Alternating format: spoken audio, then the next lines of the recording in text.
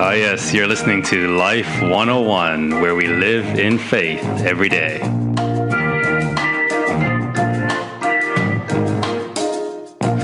This is Line Upon Line, where we study God's Word line by line. And I'm your host, Pastor Adrian.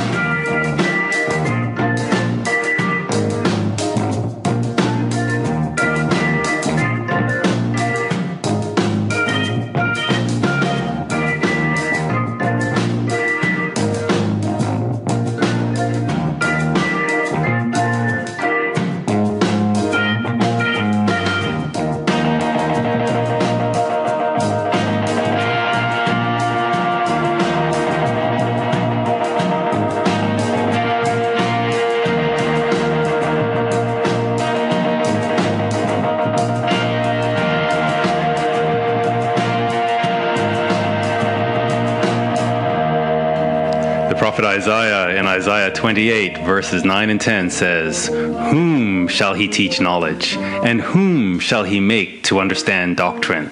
And then he answers, "Them that are weaned from the milk and drawn from the breasts. For precept must be upon precept, precept upon precept, line upon line, here a little and there a little."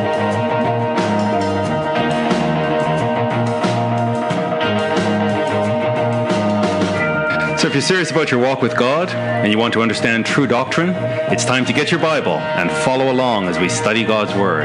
It's time to be weaned from the milk. Get your Bible, tell a friend, tell your pastor about this study, and let's get into God's Word line upon line.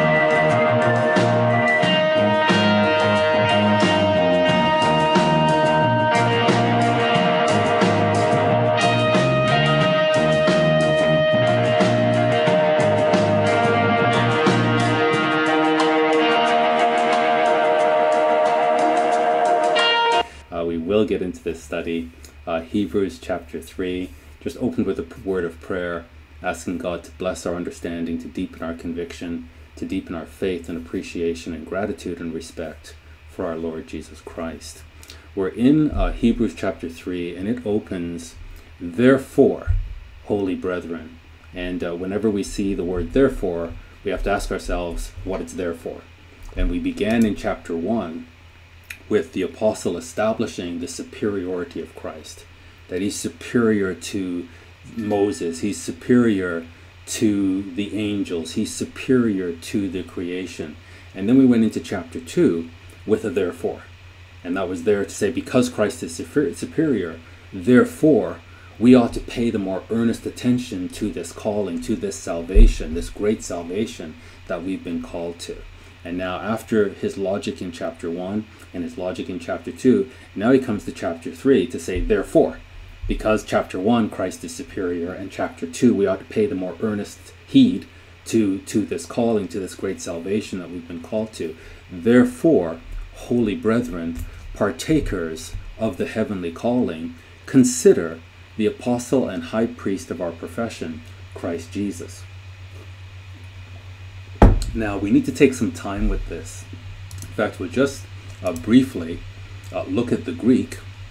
And when we look at the Greek here, there's just something I want to point out, where he says, "Othen," therefore, "adelphoi agioi." This is the holy brethren. He's speaking to the brethren that have been set apart. And here he says, "kleosios epurenio metakoi." So he's saying here, those who share in the heavenly calling, the holy brethren, the beloved brethren who've been set apart, who are participating in the heavenly calling. These are the ones that he's asking to consider, to really deeply think about what it is they have heard, what it is he's asking them to consider. That he's saying to them, you need to think about this. This is something, so we ourselves now, this is for our benefit. We ought not to read over this. We ought to deeply consider this, who are the holy brethren. And I think I want to touch on this or this part just for a couple of reasons. One is this once saved, always saved. You can't believe in once saved, always saved and believe in the Bible at the same time. So here's the holy text, that he's not speaking to kind of false believers and true believers and those who will accept this doctrine of once saved, always saved. Along with it goes this understanding that there are the apostles and the prophets, and they are speaking to the congregation. But within the congregation, there are two categories of people. One category of people in the congregation are the true believers. And the other category of people in the congregation are false believers. They're sort of the tares, let's say. They're not the true believers. So whenever he's speaking in a way that says, hey, you could slip up, you could miss out on everything, those comments are not directed to the true believers. Those comments are directed to the false believers. We can't reconcile that positioning with the book of Hebrews. Throughout the book, it's all about, it's Hebrew, it's a Hebrew, the Hebrew of the Hebrews, speaking to the Hebrews. This is an insider conversation. It's written down, we believe it was a sermon that's been transcribed, but it's written down. So now we who are grafted in, or even if we were not grafted in, if we're just Gentiles, we're not even in the church, we could pick this up and read it and kind of eavesdrop into a private conversation between Hebrews facing a crisis. Now we who are grafted in, this is addressing us because all of these things are written for our admonition. So it's the holy brethren, and to be more specific, the holy brethren who are participating in the heavenly calling. That's who he's addressing. And so we cannot reconcile once saved, always saved with the scriptures. What we can reconcile it with is Greek philosophy. So if we look at, and just give me a moment here, if we look at, we'll just look at Hebrews here. Give me one moment.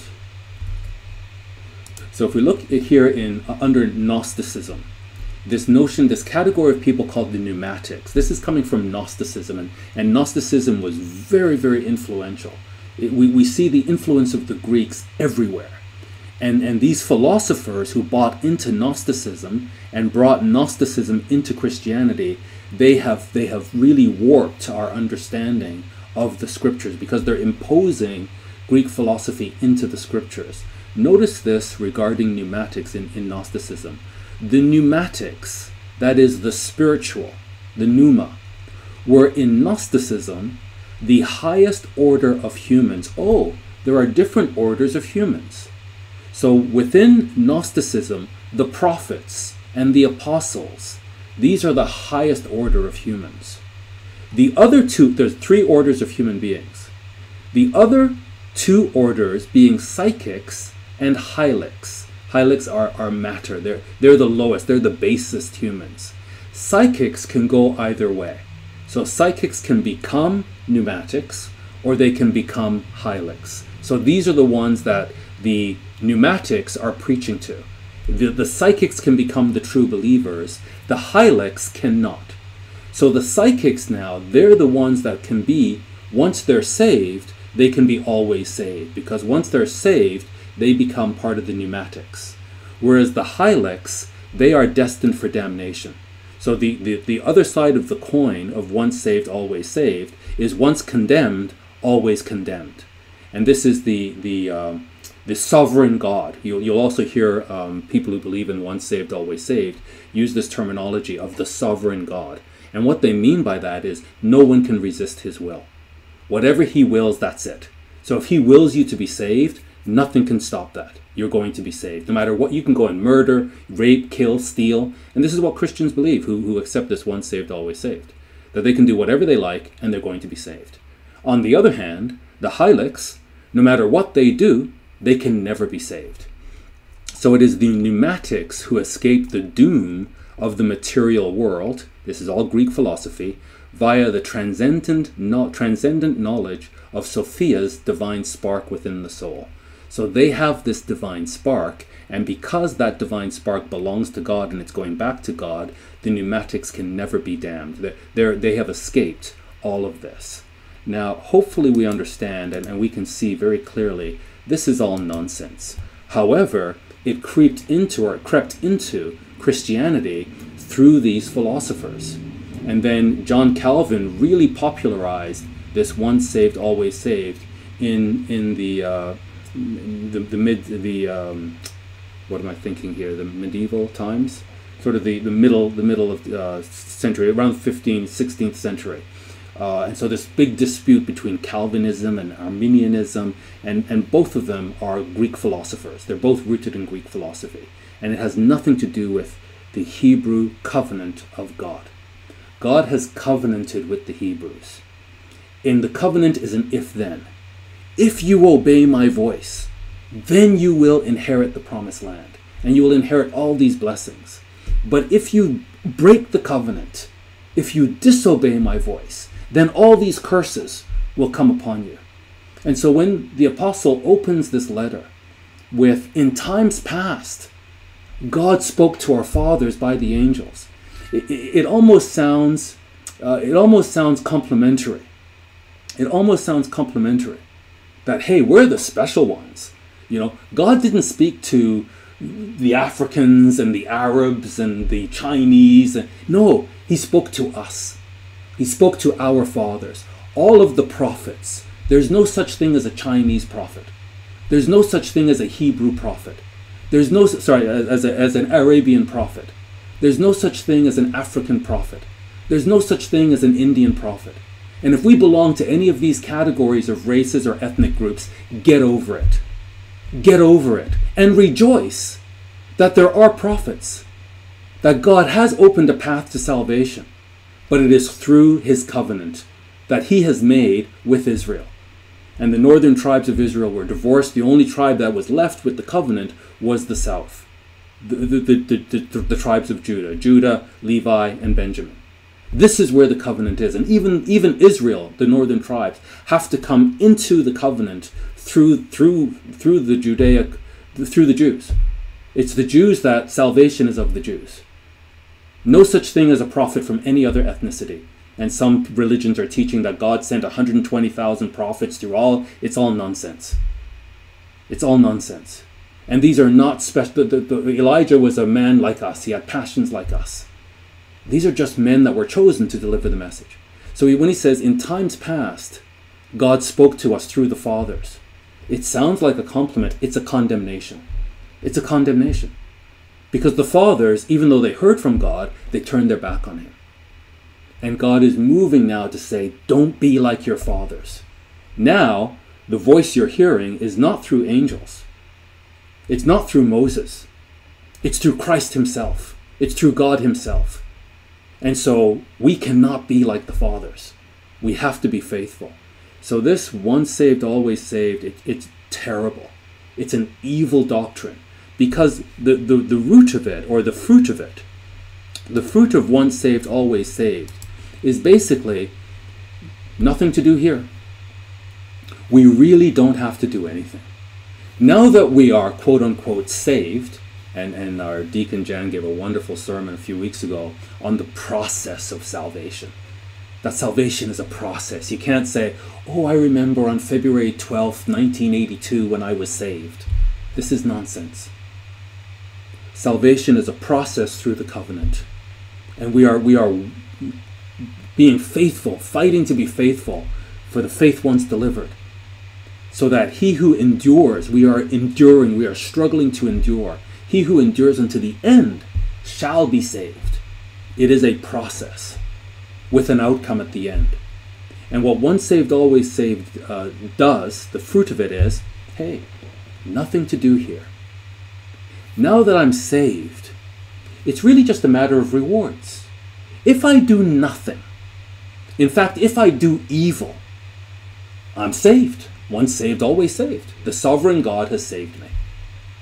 And so I'm going to do nothing. In fact, I'll do evil. And I'll still be in the kingdom. I just won't have a reward. Or I won't have a great reward. This is nonsense. We are being brought to salvation as the Hebrews to be a priesthood. A priesthood means we are going to instruct others. All these folks, all billions of human beings, in darkness, in stupidity, in immorality, They have no clue. They can't know. They don't know it like Jonah when he was sent to Nineveh. And God says, shouldn't I have mercy on these people who don't know their left hand from their right hand? We're surrounded by people who don't know their left hand from their right hand. And God loves them. God wants to be merciful to them, but he has a process. And so he's calling people today, he's calling the Hebrews today, the church, the covenant people, partakers in the heavenly calling, to educate us. And good doctrine results in good behavior. So this doctrine that we have, we do it. We don't just intellectualize. We hear and we do. And we change and we learn. We learn the beauty and the power of God's ways. And because we are learning, we can now teach. And when Jesus Christ returns, we're not going to be saying to the world, to mankind at that time, we never did any of this, but you need to do it. We're going to be saying to them, the process you're going through right now, we went through this. We can be empathetic priests to you because we've gone through it. The same way Christ can be empathetic with us because he came to earth and he went through it. So let us not be saved. So there's two things we need to address here. One is this pervasive, it's called the perseverance of the saints, this Calvinism, this once saved, always saved, which is causing complacency. Rather than us realizing, as this letter to the Hebrews is trying to encourage us, hey, take heed, pay attention, make an effort, focus, apply yourself, treat it with a sense of urgency. Instead, what we have in the churches, and I don't mean CGI, I mean the Church of God, broadly, is a sense of complacency, a sense of self-satisfaction. And it's very hard to reconcile this self-congratulatory, we are the called ones, we are the chosen ones. It's very hard to reconcile this with the letters of Christ to the church, to the churches, the epistles of Christ, where he's not really congratulatory. His eyes are like a flame of fire and there's a two-edged sword coming out of his mouth. All symbolism for him communicating to us in a way that is saying, take this seriously. Pay attention. Don't let this slip away. And this sense that, hey, we're saved and we don't have to do anything, we've got to expunge this from the church. Secondly, we're in an era of syncretism. We're in an era, really, we thought communism died in the late 80s. It didn't. It went underground. And now it's surfacing and it's flexing its muscles and it's global. The Marxists are in control of everything. They are long-term strategic thinkers and they're flexing their muscles now. And one thing we know about Marxists is they hate Christ. They hate Christianity because Christianity is the major obstacle to their objectives. And so they have to expunge Christianity out of the Judeo-Christian cultures so that they can have their way. And because of that, they are promoting anything and everything that is against white patriarchy, which is code for Christianity. Because Christianity, although it's a Middle Eastern religion, in the 7th century, the Caliph Umar basically slaughtered all the Christians. Slaughtered them, subjugated them, exiled them. And all of those churches that we read of in Revelation, they're all Muslim cities now. There's no congregations there. So the Middle East, North Africa, Middle East, rather than that being the hub of Christianity, which it was, it's now the hub of, when we say Middle East, everybody thinks Muslim. So fortunately, Paul went west and took Christianity into Western Europe. And from Western Europe, then, these societies went into England and into America and Canada and Australia and South Africa, and they took their Judeo-Christian values with them. And so we see, most people think now Christianity is a white man's religion. No, it's not. It's the truth. And it used to be a Middle Eastern black man religion in North Africa and the Middle East. But they were all slaughtered. And so when we say when the Marxists say white patriarchy, what they're saying really is it's code for Christianity. Let's destroy Christianity. So let's promote everything against Christianity, including Islam. Let's bring the Muslims over and, let's promote Islam in school. Let's promote Islam everywhere. Let's give freedom to Islam, but not to Christianity. Not to Christianity. And so one of the things, and here we're 2018, it's just a matter of time before we have to deny the divinity of Christ. And that's why Hebrews is so powerful, because it is clear that Christ is God. And we're going to be accused of ditheism and binitarianism, and hey, we just read the scriptures.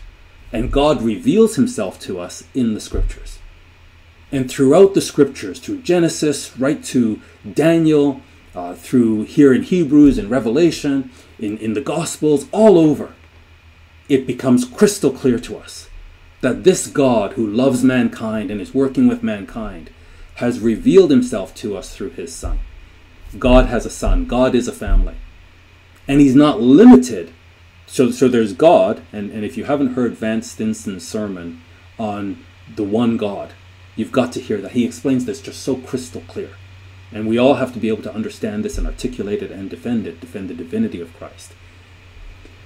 That God is a family. And he's building a family.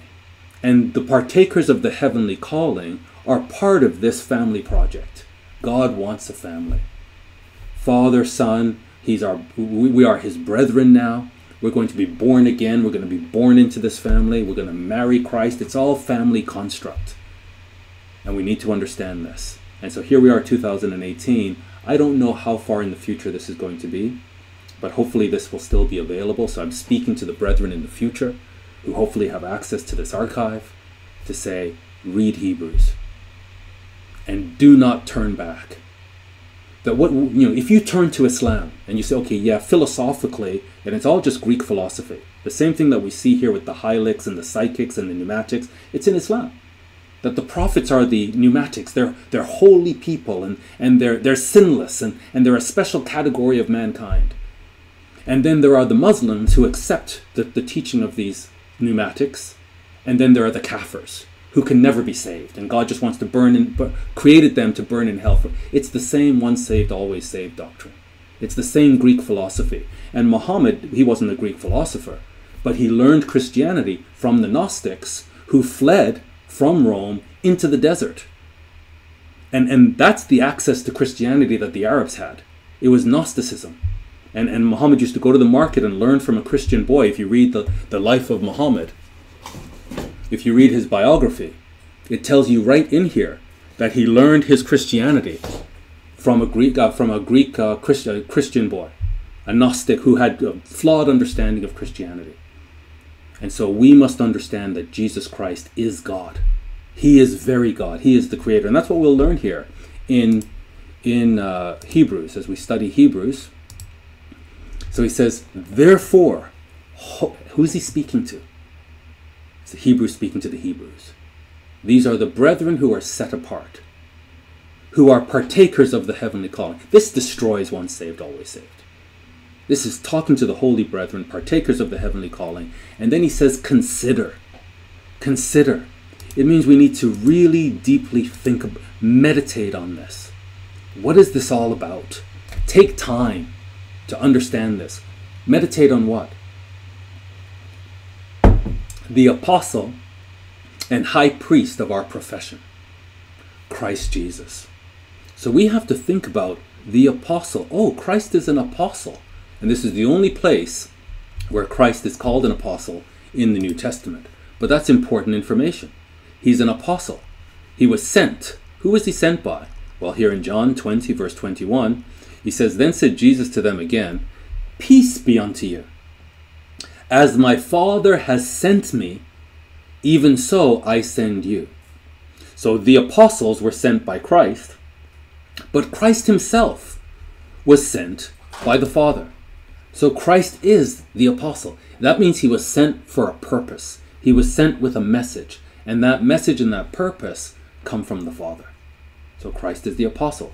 But he says here to consider not only the apostle, but also the high priest of our profession. So a priest facilitates a relationship between man and God. And that's what Christ is, our high priest. And we're going to get more into that because he's a high priest of the order of Melchizedek. And that's a whole new level of understanding that we'll get to later in the book. But here, I believe that's in chapter 7. But here he says, consider the high priest of what? Of our profession. Oh, he facilitated our profession. And this is really our oath. We took an oath with the Father, and he facilitated that relationship, that covenant relationship. So every one of us who were baptized into this calling, we made a profession. We took an oath, and Jesus Christ facilitated that. The oath is with the Father. And we have a high priest that made that possible through his blood. So he's saying to consider the oath that you made with the one that was sent from the Father and was a high priest and could facilitate our repentance and our covenanting with the Father. Think about this, because Christ is superior to everything. And if the fathers were so severely punished because of their rebellion against the message that was sent to them through angels and through Moses, how much more will we be punished if we turn our back on a message that came to us from one that was sent directly from God, his own Son, who is God, and who is also our high priest, to facilitate the relationship, the covenant relationship that we now have with the Father. So he says to consider. Why should we consider this man, this apostle, this high priest? Well, remember when we studied Luke, that Christ was on a mission, was a man on a mission. And he quoted Isaiah 61, and he did everything to fulfill the scriptures. But he was marching from Galilee to Jerusalem. And he was just set. I must go to Jerusalem. And why was he going to Jerusalem? To be slaughtered. And he says here in Luke 9:22, saying, the Son of Man must suffer many things, and be rejected of the elders, the fathers, the chief priests and scribes, the people who are supposed to facilitate a relationship with God. God comes to earth and he must be rejected by them. But not just rejected by them. It goes further. He must go to Jerusalem to be slain. He was a man on a mission, and it was a mission to redeem Israel. And in order to redeem Israel, he had to come in the shoes of Israel, fulfill the covenant that God made with Israel, and then instead of taking the reward, take the punishment that Israel deserved. So that God, who is a just God, does not have to go back on his word. The covenant is the covenant, and the covenant stands. And through Christ, all the conditions of the covenant are fulfilled, both negative and positive. And so he must be slain and then be raised the third day. So Christ looked to the resurrection, and he came with a sense of purpose. And we must consider this oath that we made. Who is the high priest of this oath?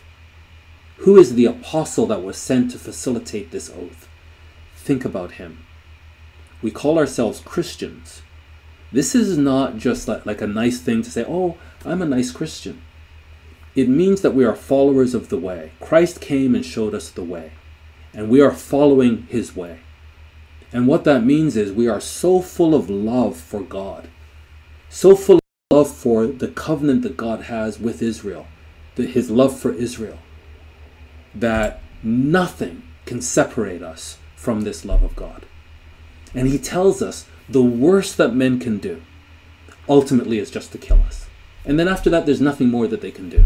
But then they have to face God, who, after death, he has the ability to raise the dead and then to throw the wicked into the lake of fire, where they will truly perish, and to bring the righteous into everlasting life. He says he has the keys of death, of hell, and of death. He can open the grave. So we have to consider our high priest and apostle. And so here's an example of true Christians. Here in Revelation 6, when we were there, the cry of the martyrs. And when he opened the fifth seal, he saw under the altar the souls of them that were slain for the word of God and for the testimony which they held. And that's the whole purpose of the book of Revelation, is to get us to understand the testimony of Christ and to hold on to it, no matter what. Because he's showing us the whole story. And so we can see straight through to the finish line, and we're like, yes, we are going to be there. When Christ returns, will he find faith on the earth? Yes. Yes, he will. In us. It might be very few, but we've seen the end of the story. And so we will have this conviction, and we will hold on to the testimony of Christ. And if we are slain, we are slain. What an honor. What an honor to suffer for Christ. What an honor to be slain for Christ. Is there anything that Christ could ask us to do? And we say, you know what, Christ, you're just asking a little too much now. When we who were nothing, had nothing, were just slaves of sin, he came and he redeemed us from that. And he's given us this glory. It's real. It's right around the corner, and it's ours. Is there anything that he could ask us to do? And we say, no, that's too much. And so these saints were willing to be slain in order to hold on to truth, the word of God, and the testimony of Christ. And they cried with a loud voice, saying, how much longer? How long, O Lord, holy and true, do you not judge and avenge our blood on them that dwell on the earth? And white robes were given unto every one of them, that they should rest yet for a little season, until their fellow servants also and their brethren should be killed as they were, should be fulfilled. Consider the high priest. And these brethren, these holy brethren who are considered faithful and who have the honor to stand up for Christ and love not their lives unto the death, these are true Christians. And they're true Christians because they have considered. They have thought deeply about their high priest. And they've considered it in detail. They've sort of studied his life and the outcome of his life.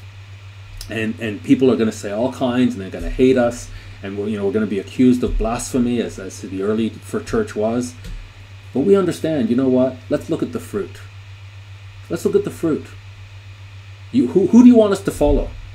Great. Just tell us who you want us to follow, and we're going to examine their life. And we're going to examine the fruit of their teachings. And we can spot falsehood. You got lovely narrative and rhetoric, and you can make philosophy sound one way or another. Christ told us, don't bother with all of that. Look at the fruit. And then we can look at the life of Christ, the pure life of Christ. And we can look at the transformational impact of his teachings on his followers. And we can see people's lives being purified, and people being brought up to a holy calling, to a higher level. And we can look at the fruit, and we can say, yes, Lord. They're going to throw all kinds at us, and all kinds of accusations. We're going to study the word, and we're going to look at the fruit of the word, and we're going to say, yeah, we're good. You do your worst. You do whatever you want, because you're following perversion and corruption. And by their fruits you shall know them, because they're going to sound like sheep and they're going to look like sheep, but inwardly they're ravening wolves. And ravening wolves have the fruit of ravening wolves. But he says here, you are a chosen generation. So we're not called for our sake. We're called into service. We're a chosen generation, a royal priesthood, a holy nation, a peculiar people, that we should show forth the praises of him who called you out of darkness into his marvelous light. This is the plan for Israel. From the very beginning in Exodus 19, verse 6. That when God covenanted with them, it was to make them a holy nation, a kingdom of priests. And that's what we are. Now he's doing it a different way. At first he did it with the fathers, with the old covenant, and that failed. And so now he has the new covenant. And that's what we're called into. And this is what we have to consider when we consider our high priest, because we're called to be priests. Continuing in verse 2. Consider our high priest. Consider the apostle and the high priest of our profession, the oath that we took at baptism, who was faithful to him that appointed him, as also Moses was faithful in all his house. So we have to consider him. We have to think about him. Think about his life. Think about his faithfulness right up to the very end. His love for Israel right up to the very end. How he faced the undiluted hatred of the devil, and how he conquered the devil through love. That he went as a lamb, silent to the slaughter. And he did that because of his love for Israel. and that Satan is throwing the worst at him. At the height of Satan's hatred, love triumphs.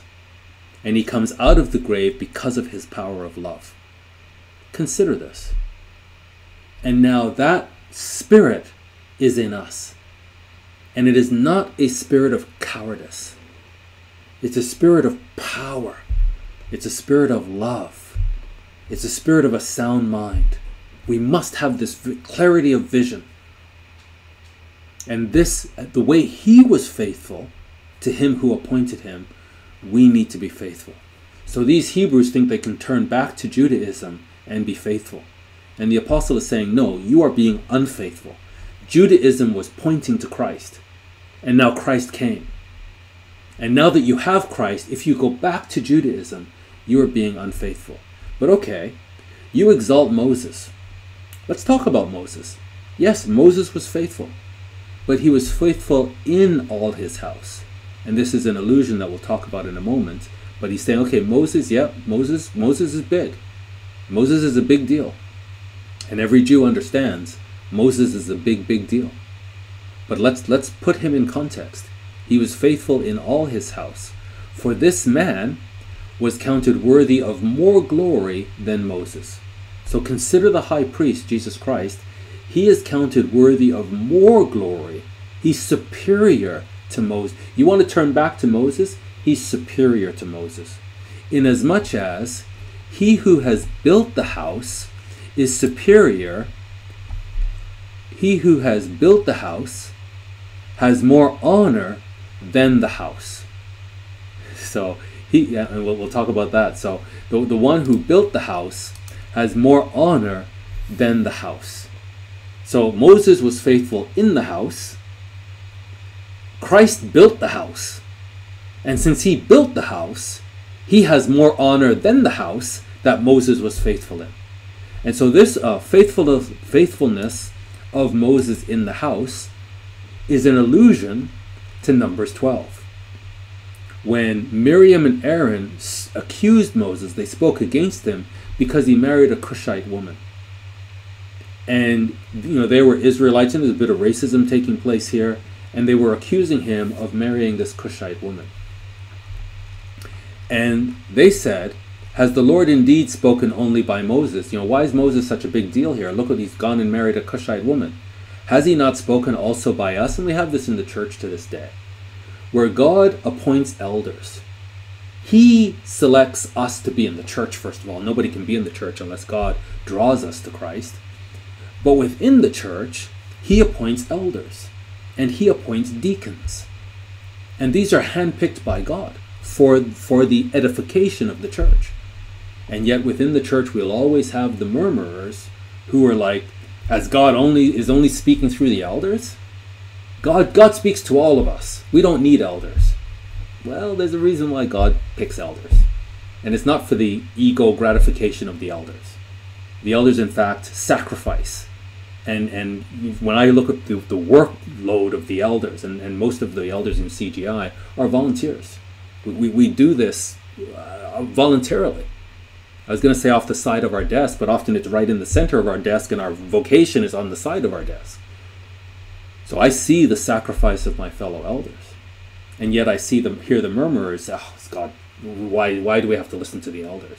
Well, in the same way they did this to Moses. Has he not spoken also by, aren't we all elders? And the Lord heard it.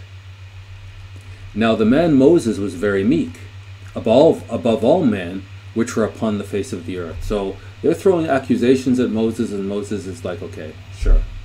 He's not there. He wasn't driven by ego. He was driven by a deep sense of duty and a great love for Israel. And the Lord spoke suddenly unto Moses. So this suddenly gives us a sense of his anger. And unto Aaron, and unto Miriam. So he spoke to all three of them.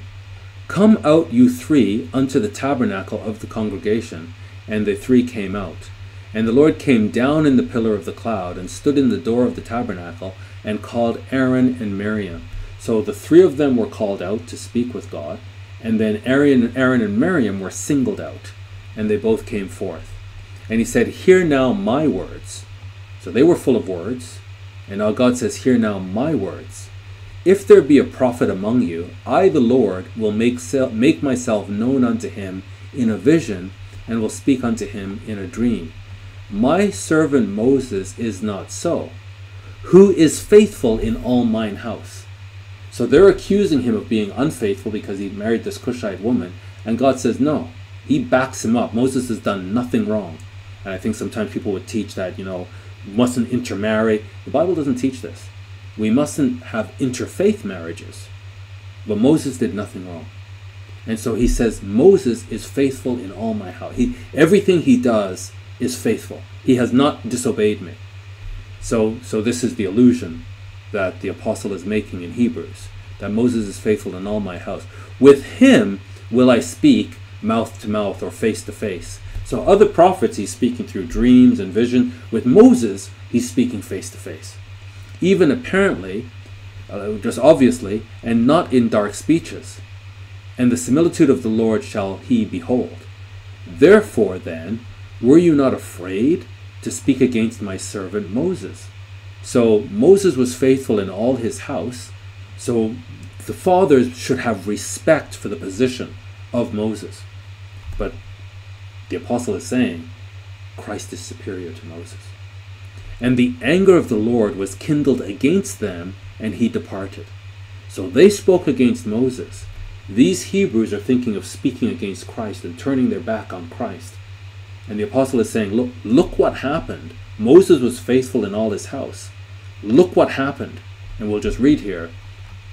The cloud departed off the tabernacle, and behold, Miriam became leprous, white as snow. And Aaron looked upon Miriam, and behold, she was leprous. So consider Miriam, as we consider our high priest, consider Miriam and how she rejected Moses and the anger that fell upon her. Then consider that Moses was faithful, and God did not tolerate this murmuring against his faithful servant. And yet, the apostle is saying, basically, yeah, Moses deserves respect, but he's nothing compared to Christ. And if you're going to murmur against Christ, if you're going to turn your back against the high priest of your oath, consider Miriam and what happened when she turned her back on Moses, who was faithful in all his house. And Aaron said unto Moses, Alas, my Lord, I beg you, lay not this sin upon us, wherein we have done foolishly. And the Hebrews are about to do foolishly, and wherein we have sinned. Let her not be as one dead, of whom the flesh is half consumed, when he comes out of his mother's womb. And the Lord sent, so that was one rebellion. Another rebellion that is alluded to here is the rebellion in Numbers 26, when the people just perverted themselves and didn't believe God. And the Lord sent fiery serpents among the people, and they bit the people, and much of the people died. Therefore the people came to Moses and said, We have sinned, for we have spoken against the Lord and against you.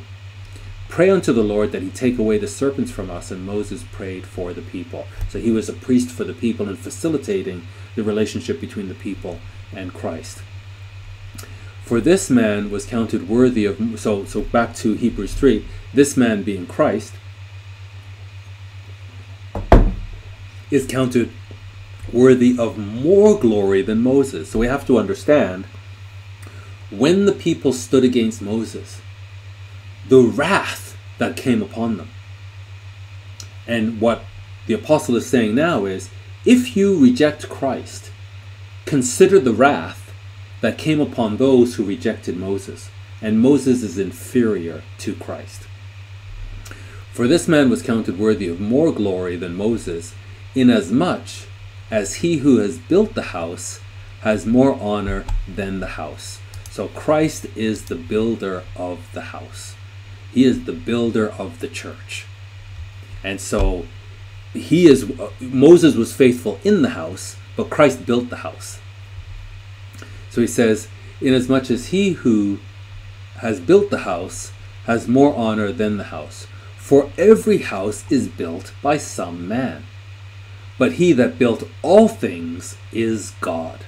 And again, there is this movement to say that Jesus Christ is not God. But the apostle is making it very clear, very, very clear, crystal clear, that Jesus Christ is God. In fact, Christ himself introduces himself as God. when in Revelation, when he's described as him which is, and which was, and which is to come, the Almighty. The Almighty in Revelation 1. He said he's the Almighty. Here he is God. He built everything. And Moses, verily, was faithful in all his house, as a servant. So that's all Moses was. Moses lived in the house, and he was a servant. So the same way that the master would ring a bell and say, I need you in the bathroom, I need you in room 4, okay, now go to room 5, and the servant's up and down the house going wherever the master tells him to go. That was Moses. He was a servant in the house. As Moses verily was faithful in all his house, as a servant, for a testimony of those things which were to be spoken after. So he was pointing to something. But Christ, as a son over his own house. So yeah, Moses was faithful in the house. Christ built the house. And Christ is over the house. Christ is the head of the church. But Christ is a son over his own house, whose house are we. Notice this. Who's the we? Who's he talking to? Remind me again. How did the chapter open? Holy brethren. The brethren who've been set apart for holy use. Holy brethren, partakers of the heavenly calling. This is who the letter is addressed to. And he says now, whose house are we? We are part of his body. We are part of the church. If we hold fast the confidence and rejoicing of the hope firm unto the end. There is going to be opposition. And again, this is 2018 when I'm recording this.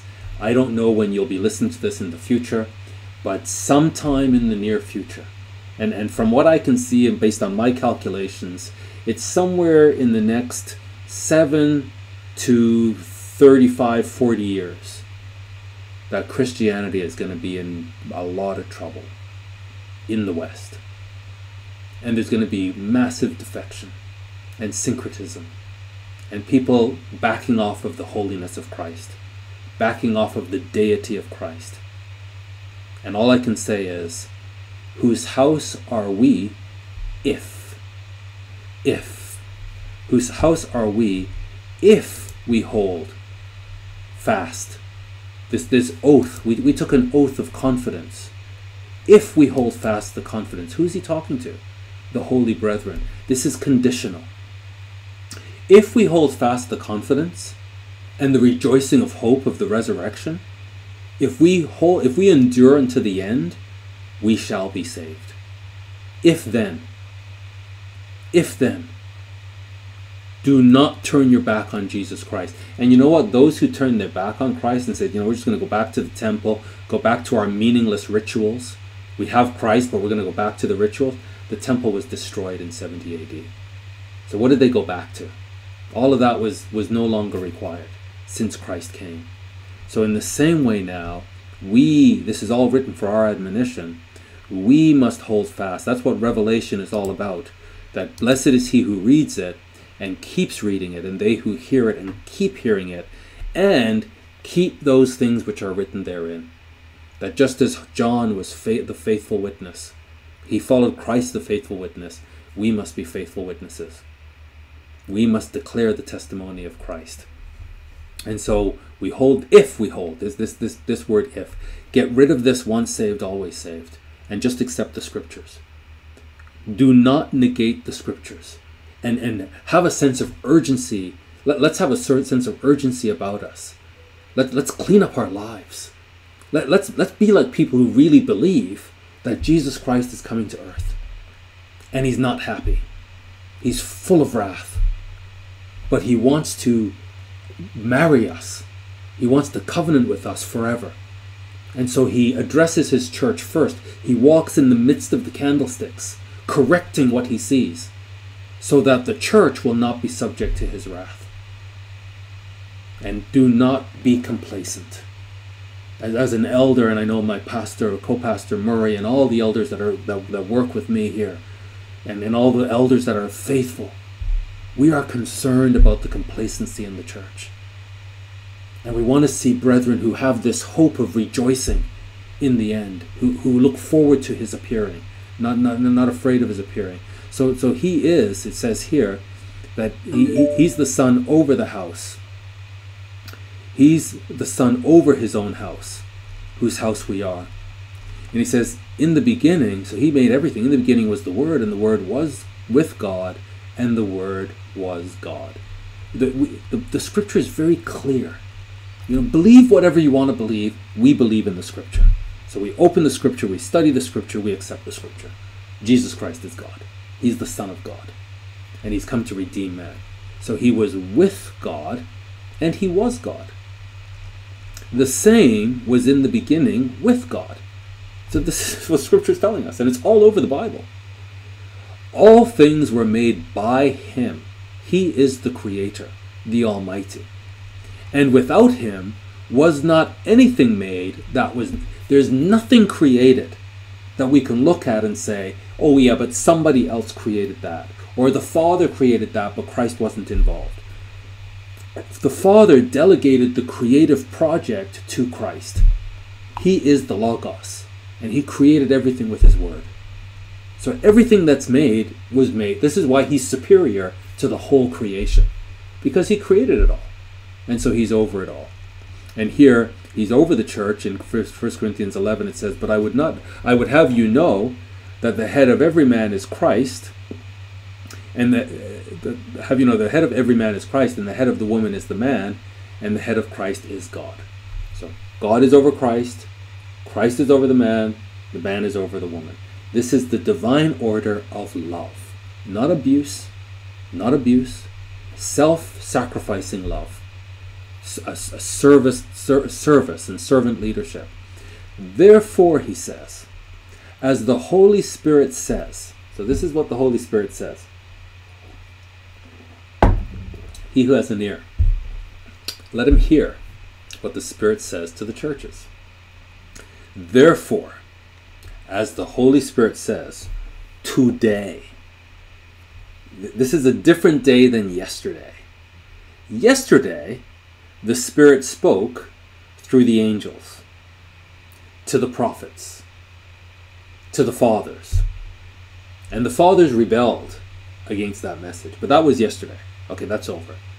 Today, in these last days, God has chosen to speak to us through his Son, who is superior by orders of magnitude than anybody else that brought any other message. That all those messages anywhere were pointing to Christ. So today, if you will hear his voice, again, the Scripture does not support this unconditional salvation.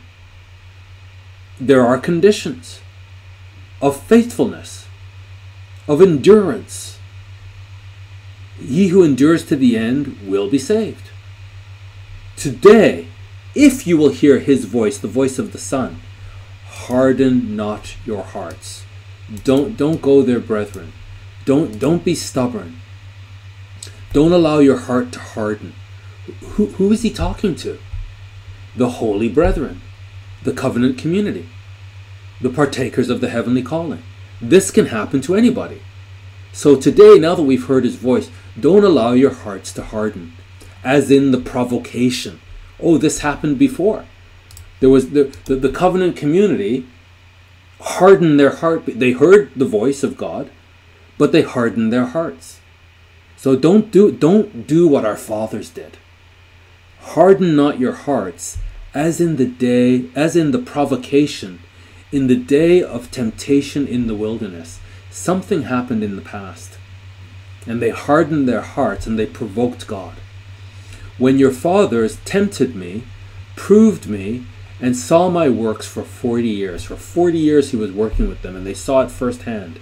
Therefore, I was grieved with that generation. Again, he opens this book saying, in times past, God spoke to us, spoke to our fathers. Sounds wonderful, but it's not, because our fathers rebelled. And so he's pointing to that engagement by God and the disaster that it was. And he's saying to the Hebrews, don't be like your fathers. Don't do this. Let's be different than the fathers. So therefore, God was grieved with the fathers. I was grieved with that generation and said, they do always err in their heart, and they have not known my ways.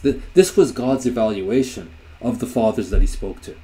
Worked with them for 40 years, showed them miracles, gave them instructions through Moses, through the angels.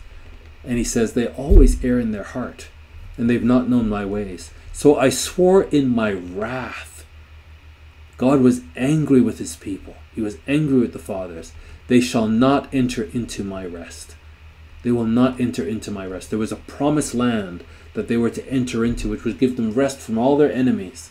And they could fellowship with God. And as the land flowing with milk and honey is a glorious land. And he says, you know what? I'm done. I cannot have these people. People need to be holy. They need to be priests in this land. And I'm not going to have this filth in Holy Land. So I swore to them in my wrath, they shall not enter into my rest. Your eyes, so this is now Deuteronomy, and so he's saying that he worked with the fathers, he tried to work with them. Notice what it says here in Deuteronomy 4 verse 3. Your eyes have seen what the Lord did because of Baal Peor. So something happened at Baal Peor. For all the men that followed Baal Peor, this is the provocation that the fathers tempted God with. All the men that followed in Baal Peor, the Lord your God has destroyed them from among you. So that's what happened to them. They got involved in this sexual immorality. So take heed to yourself and keep your soul diligently, lest you forget the things which your eyes have seen. And that's the same instruction that we're seeing here in Hebrews. Don't forget what you've seen. Don't forget this heavenly calling that you're participating in. The same way the fathers in the wilderness were involved in this heavenly work that God was doing on earth, and they forgot. They let it slip away from them. And what we're involved in is so much greater. We cannot forget. We cannot allow it to slip away from us. So he says, take heed to yourself and keep your soul diligently. So there's a sense that this could slip away. And so in same with Revelation, he's saying, keep reading this book. Keep reading this prophecy. And keep the things that are written in it unto the end. Don't let it slip away. Keep your soul diligently, lest you forget the things which your eyes have seen. So through John's eyes, we've seen things. We've seen what he saw. And God is saying, don't forget what your eyes have seen. He says, lest you forget the things which your eyes have seen, and lest they depart from your heart all the days of your life. So this was a possibility. In fact, it was a reality. Even the children allowed this to slip away from them. But teach them, your sons and your sons' sons. And this is the condemnation of the West now, who have the Judeo-Christian values. We have not taught them to our children. We have not taught them to our grandchildren sufficiently. So we have a generation now that is growing up with no regard for Judeo-Christian values, no regard for God. Young people who have the audacity to deny the existence of the Creator who created them. Young people who have the audacity to involve themselves in all kinds of filth with no regard for God's perspective. We've done this because we haven't passed on the precepts to them. And in fact, now what's happening is if you look in the schools and you look at the curriculum in the schools, they are teaching all kinds of filth to the youth and damaging their minds and damaging their hearts and almost ensuring that the Word of God will never make any sense to them because they're going to be so corrupted and so inwardly destroyed. From kindergarten, they're pushing this filth into the minds of children. And the responsibility we have is to teach our children and our grandchildren. And they would say, oh, you can't teach Christianity to children. That's unfair. You shouldn't dictate to them what their religion should be. They should be allowed to grow up and choose for themselves. Okay, so we all backed off and said, yeah, okay, let them choose for themselves. And now the same people who said we mustn't do that, they're in the schools teaching homosexuality and transgenderism and all kinds of nonsense. You told us we shouldn't do that. And the minute we backed off, you swept in to teach filth. Well, that's our fault. And, Christianity, we're not going to kill somebody if they turn their back on Christ. Christ will deal with them. But our job is to teach that they have the moral grounding, the foundation, so that they can now judge a life of following Christ, and they can see our example and the fruits of our life. And then they can look around and look at people who are following all kinds of nonsense. And, you know what? I had a friend and they were talking about this wonderful transgender life and they killed themselves. I thought it was wonderful. Why are they suffering from such high suicide rates? Why are they so full of anxiety when it's supposed to be a wonderful life? When we who follow Christ, we're full of joy and determination and hope. And all around us, the world is falling apart and we are still joyful. And you know what? They turn away from the news. They turn the news on and it's all bad news and they don't want to hear it. We turn the news on and it's all bad news and we see straight through it. And we say like, wow, this is close. Christ is coming. And we are hopeful because we understand reality. So he says here, Deuteronomy, but your eyes have seen all the great acts of the Lord which he did. And here in Numbers he says, say unto them, as truly as I live, says the Lord, as you have spoken in my ears, these are the fathers, so will I do to you. Your carcasses shall fall in this wilderness, and all that were numbered of you, this is Numbers, all that were numbered of you, according to your whole number, from 20 years old and upward, which have murmured against me, doubtless you shall not come into the land, concerning which I swear to make you dwell therein, except Caleb the son of Jephunneh, and Joshua the son of Nun. These were the two faithful men. And we need to be like Caleb and Joshua, that God looks at us and says, yeah, absolutely, you're going to dwell with me. Yet in this thing, you did not believe the Lord your God. And this is what angered God, that they thought he was a liar. What pleased God with Abraham was God said it, and Abraham said, if God says it's true, because God cannot lie. And he believed him, and it was counted to him for righteousness. We must be the same way. We have the word of God. It's impossible for God to lie. He said it, we believe it. But these fathers did not believe God. And this was their evil. And there's fruit associated with not believing God. And there's fruit associated with believing God.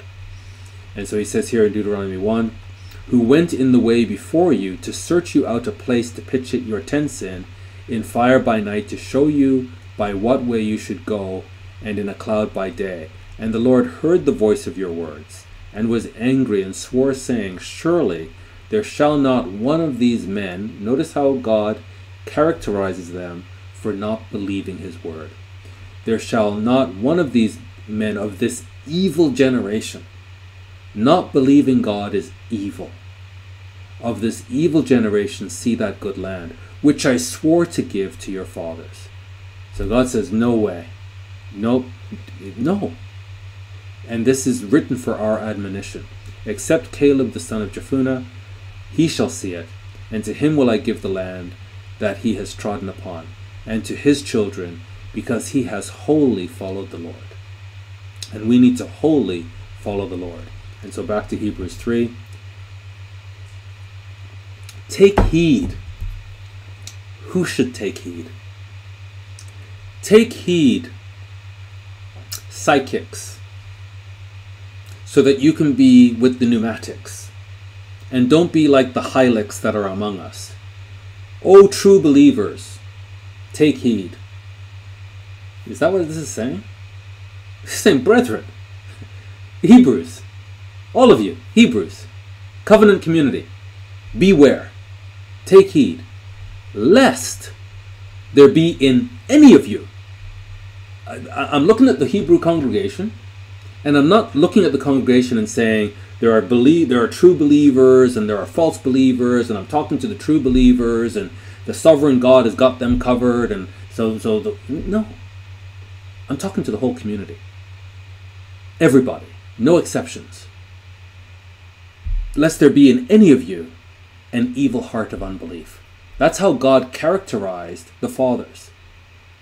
In their not believing God, he called them an evil generation. We have the Word of God. We have the book of Revelation that we've just studied together. Christ ends it by saying these words are faithful and true. This is reality. You know, when you're dreaming and you have this really vivid dream and it's just like, it's real. And then you wake up and it's like, where did that go? That was just an illusion. That's like life. This all seems so real, but poof, it's gone. And reality is coming. A permanent reality is coming, and that reality is Christ. And he says at the end of Revelation, these words are faithful, these words are true. And we've heard these words. And we believe these words. So take heed, brethren, lest there be in any of you an evil heart of unbelief. That we say, you know what, I wasn't there, I don't really know. No. Be careful. In departing from the living God. And the Hebrews, in going back to Judaism, were actually departing from Christ, the living God. And so here in Revelation we see we're given this revelation. God gives it to Christ to give to John, to give to us, to show us. So we can now see. We can't say, oh, I wasn't there. John, how fortunate he was to receive this revelation from Christ, and he saw it firsthand, but we didn't see it. We saw it. We saw it because it was given to John in a visionary way so that he could give it to us. So the purpose of Revelation is so that we can see. So we've seen it. As we studied Revelation together, we have seen it with our own eyes. We've seen it. And so we can't say we didn't see it. So beware, brethren, lest there be in any of us an evil heart of disbelief, where we say, I didn't see it. Our eyes have seen it. And John bear record of the Word of God and of the testimony of Christ and of all things that he saw. So John's eyes become our eyes. The same way the Father saw the works of God, we've seen the works of God. Because we know the Word of God is true. And John was given this word to give to us so we could see what he saw. So we've seen. And Christ himself now says, he's Alpha and Omega, and he says to John, what you see, John, what you see, write it in a book. Why should John write what he sees in a book? Unless there's something about what John sees which must be made permanent. And throughout time, all of the brethren need to see what John saw. So we now, the Hebrews, can say we've seen. The Father saw the works of God, we've seen as well. And so beware, lest, and he's to send it, what he sees, he's to send it to the churches. So he's to write it and send it, so that all the churches can see, and he's faithful, he says here that he is faithful of the Word of God, the testimony of Christ, and of all things that he saw. He bare record of this. So he wrote it in a book and he sent it to the churches. So all of the churches, through time, until Christ returns, we've seen what John has seen. So exhort one another daily, while it is called today, lest again any of you be hardened through the deceitfulness of sin. Sin is deceitful. And when you're up against persecution, the human brain can rationalize. And all of a sudden we begin to sort of see that, maybe we shouldn't take such a hard line on the divinity of Christ. Maybe we should not take such a hard line on the divinity of Christ. We should, Christ is a good man, and he certainly was a prophet, and I think he lived a really nice life. And you know what? We can all get along as long as we don't make a big deal of Christ. Christ is a big deal. Christ is a big deal. Christ is a really big deal. He is God. And he humbled himself, and he became a man. And he did that with a purpose. He did that with a purpose. So that he could redeem Israel and redeem mankind. And so today, let us exhort one another. And that's why we need community. That's why we shouldn't turn our back on the church, turn our back on the brethren, and try to become this Lone Ranger Christian. We need to be exhorting one another daily while it is called today, lest any of you be hardened through the deceitfulness of sin. So we started a little bit late, but I'll finish now, and we'll continue, God willing, with Hebrews 3 next week. So this is just a wonderful, wonderful book.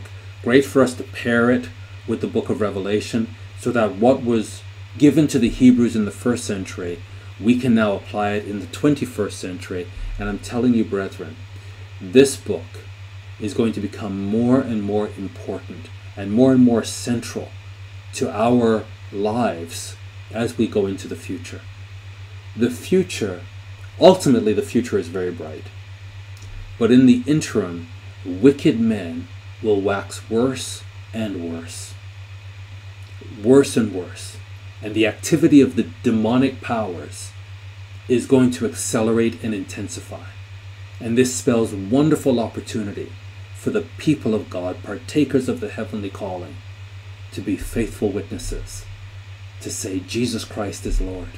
He's the high priest. He's the king. He is the Almighty. He was, and he is to come.